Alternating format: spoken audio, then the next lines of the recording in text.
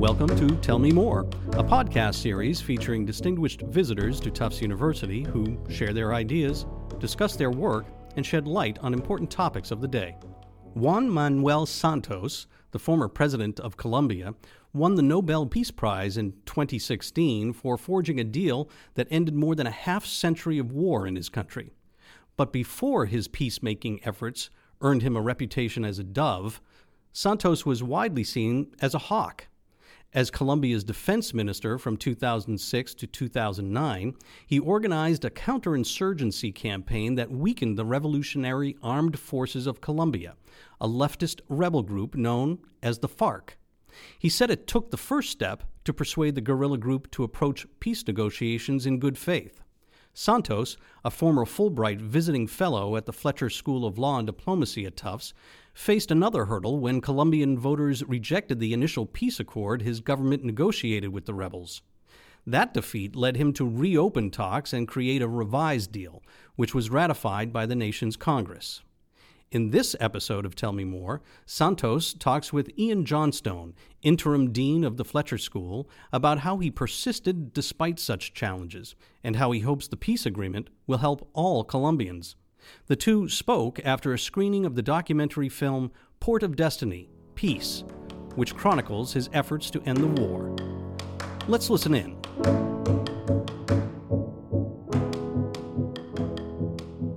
If we can speak first a little bit about the Colombian peace process. I was struck by a few people who said they were surprised to see that you, who had been the Minister of Defense and had spent some part of your career fighting the FARC, now becoming such a strong advocate for peace. Could you just say a little bit more about, was that really a transformation, or was there a coherence to your approach? It was just people who weren't watching closely were surprised.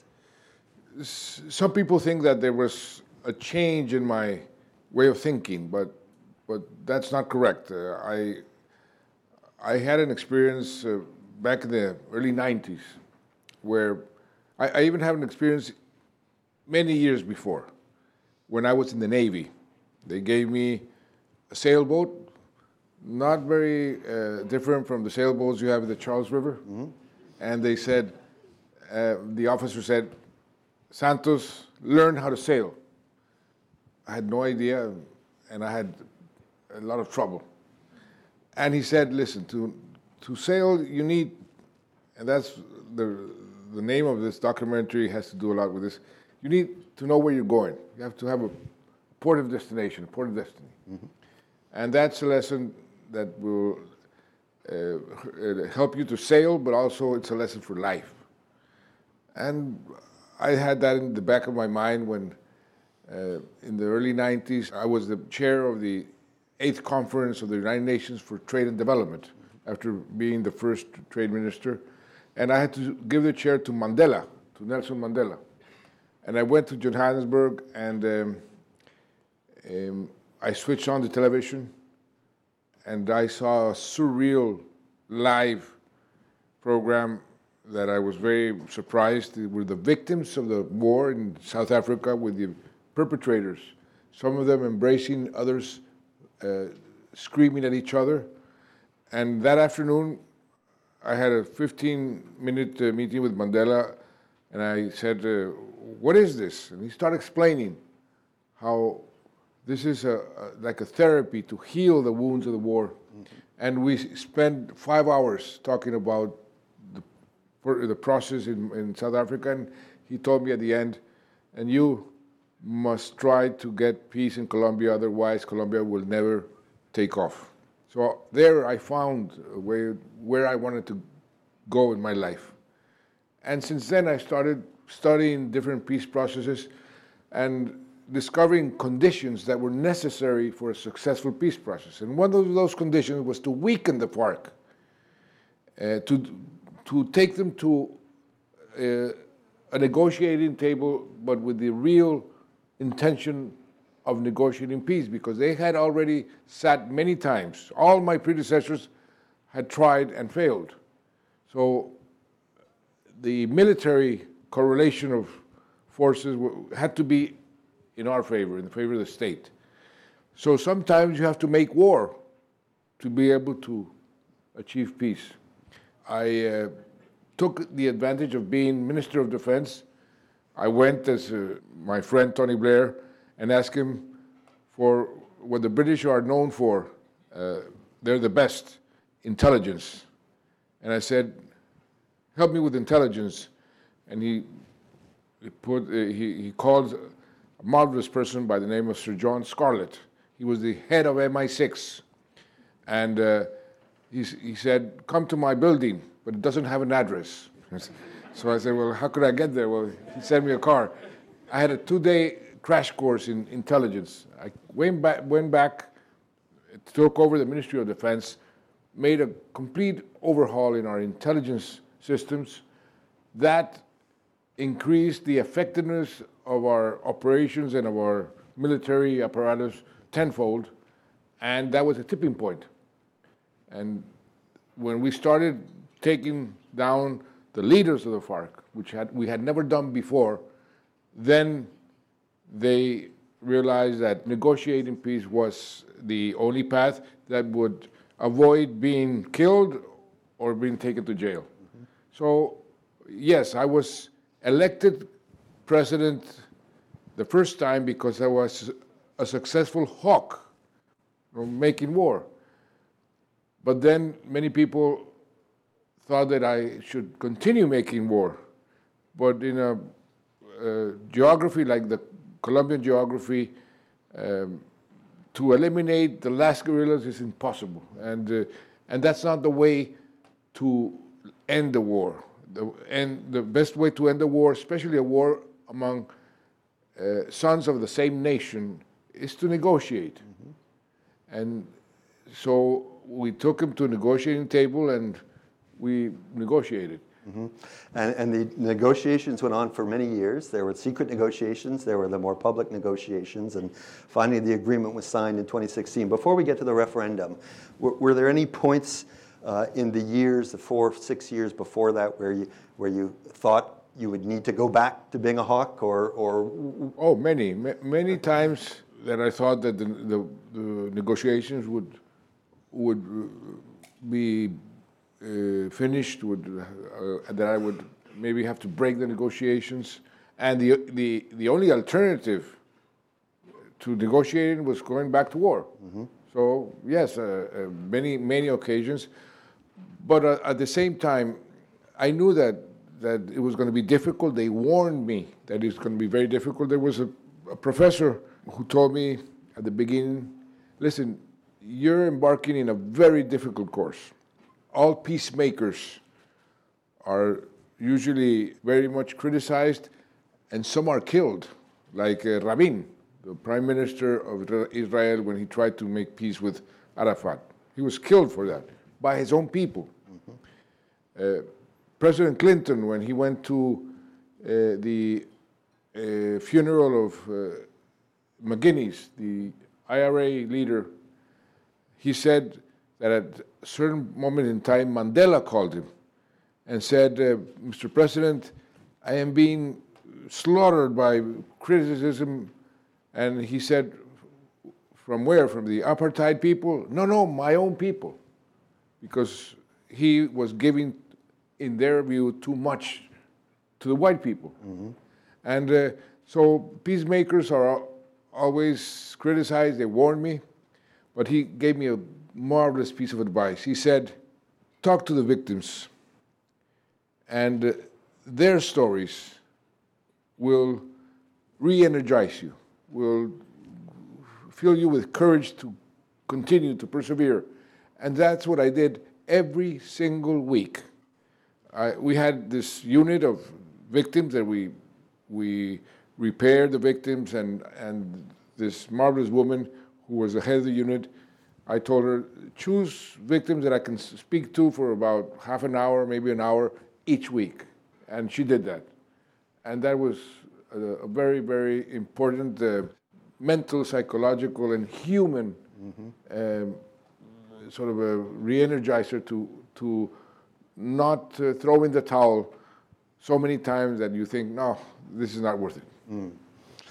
Yeah, because there were at least twice. Once after, the second election, when you won by a much smaller margin than the first election, which was a landslide, where obviously you must have been struggling with concerns about the degree of political support, and then after the referendum. And it's clear to those of us who follow the process, and even watching this movie, that it did take real political courage on your part to persevere in those circumstances. Can you just elaborate a little bit on what was going through your mind, especially at the time of the referendum, when you, perhaps like others, were expecting to win, didn't win?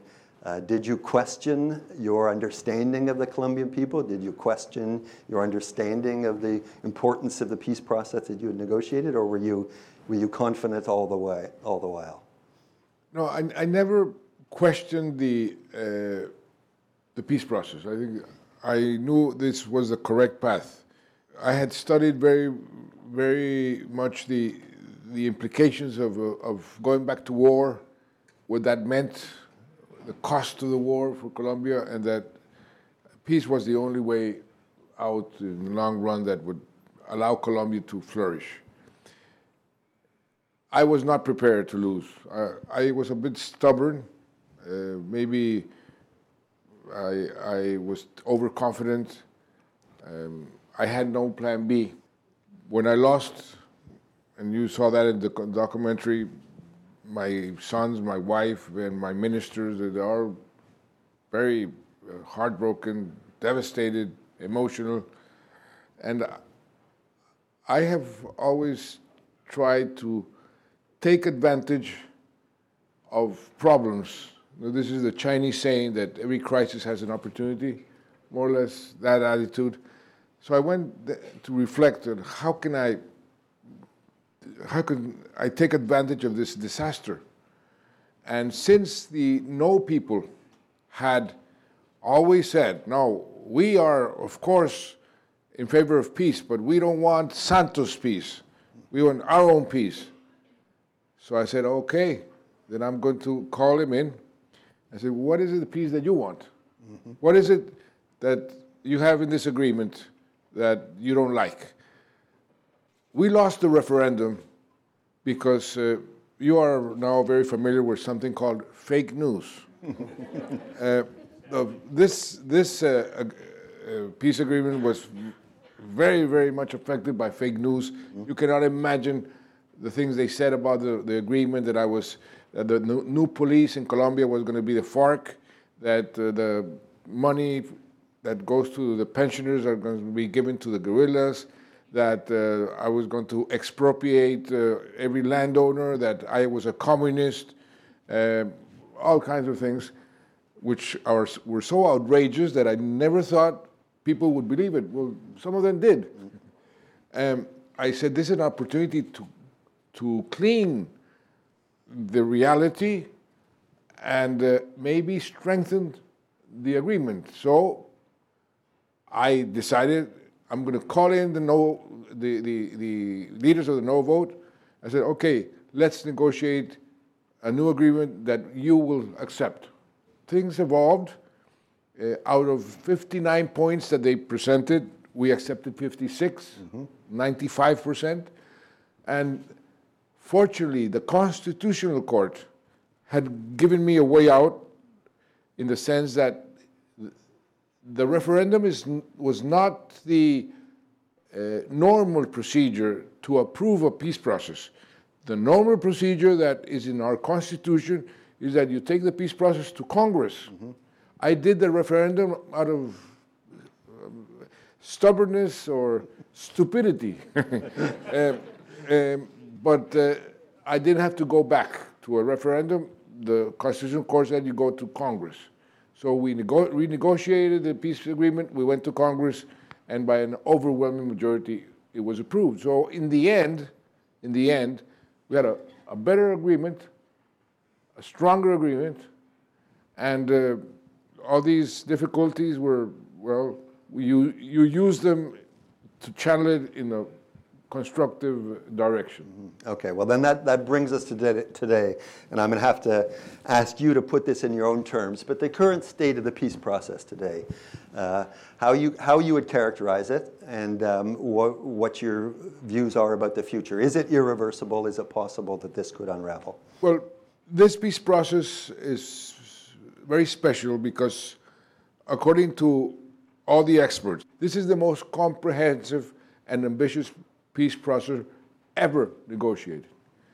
And why do I say this? Because we did not only negotiate what is normally negotiated, which is the insurgency gives up their arms, they're disarmed, they are sort of given a space in civil society and in politics, and there's amnesty, and we all live together ever after. In this case, we did two very unprecedented and important things.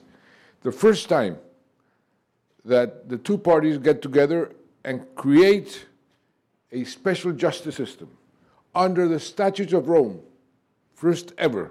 The Statute of Rome is an international treaty that was negotiated to facilitate peace processes, like the one in Colombia, but it had never been applied.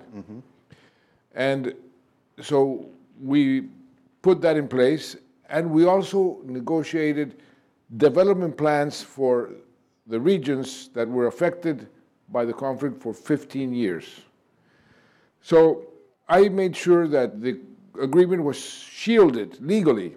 The Constitutional Court said no president can approve a law, or no Congress can approve a reform that goes against the implementation of the agreement for the next 3 presidential periods. And so I am very optimistic that this will continue to advance with the difficulties which are normal in a process of peace construction. There's peace building and then peace construction. The peace building we already did, signed the agreement, the FARC gave up their arms, the arms are destroyed, they became a political party. Constructing peace is much more difficult because it's a process of reconciliation.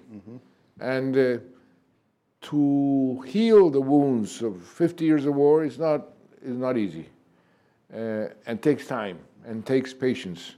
And you have to teach somebody that has lost his daughter or her sons to forgive or accept a benevolent treatment for the perpetrators. That's difficult. But that is what we are now in, and we should continue. I will tell you an anecdote on this aspect. The Pope was a big supporter of the peace process, and I went to visit him many times. And I said, Your Holiness, why don't you go to Colombia and give me a push? And he said to me, President Santos, I pray for you a lot. And I say, you pray for me a lot, I'm in big trouble. And he said, I will go when you most need me. And he went after we signed the peace agreement, after the FARC had given up the weapons, the arms, and he went, and he himself put the title to his visit. I go to Colombia to push Colombians to take the first step towards reconciliation. That word is key. And that's the process we're doing now. Fascinating. To shift gears slightly, not entirely away from the peace process, but an aspect of your presidency that people may not know as well is your promotion of the Sustainable Development Goals. You pushed hard for that at the Rio Plus 25 conference in 2012, I believe, And that resulted in 2015 in the adoption of the next set of development goals that were going to guide development policy, global development policy, and environmental policy for the next 15 years. And you were really a leader in that. And it's not unrelated to the peace process because, as you said, development of the parts of the country that were in need of development is part of peace building and peace construction in Colombia. But can you just say a little bit more about your commitment to those sets of issues, development, environment, climate change? Well, the SDGs, I will tell you how that was put in place. Young lady from the Ministry of Foreign Affairs,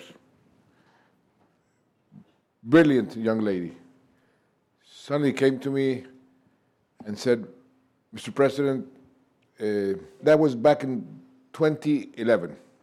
The Millennium Goals are going to finish in 2015.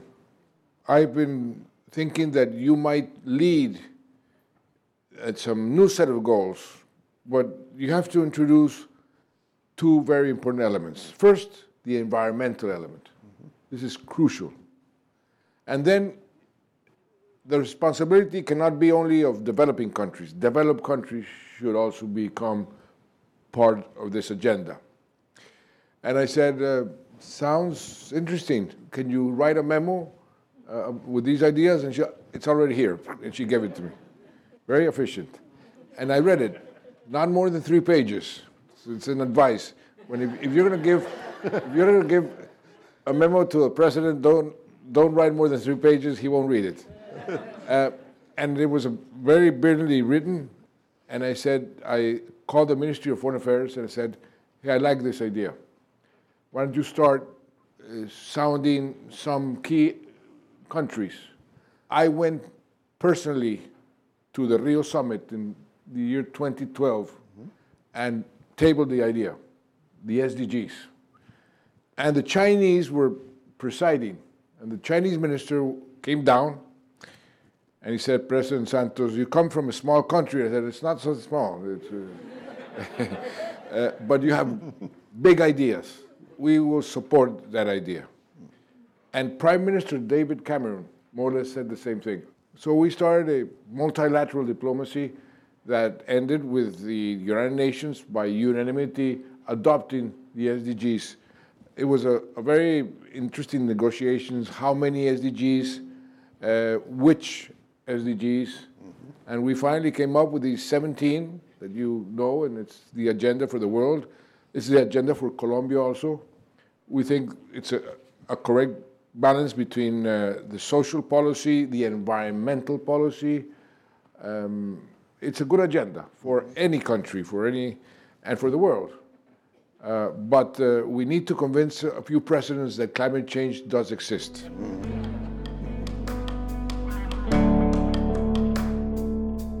Thanks for listening to this episode of Tell Me More. Please subscribe and rate and review us wherever you get your podcasts. And to be the first to hear about new episodes, please follow Tufts University on Twitter, Facebook, and Instagram. We'd also welcome your thoughts on the series. You can reach us at tellmemore@tufts.edu. That's tufts.edu. Tell Me More is produced by Stefan Hacker, Anna Miller, Dave Nusher, and Katie McLeod-Strollo.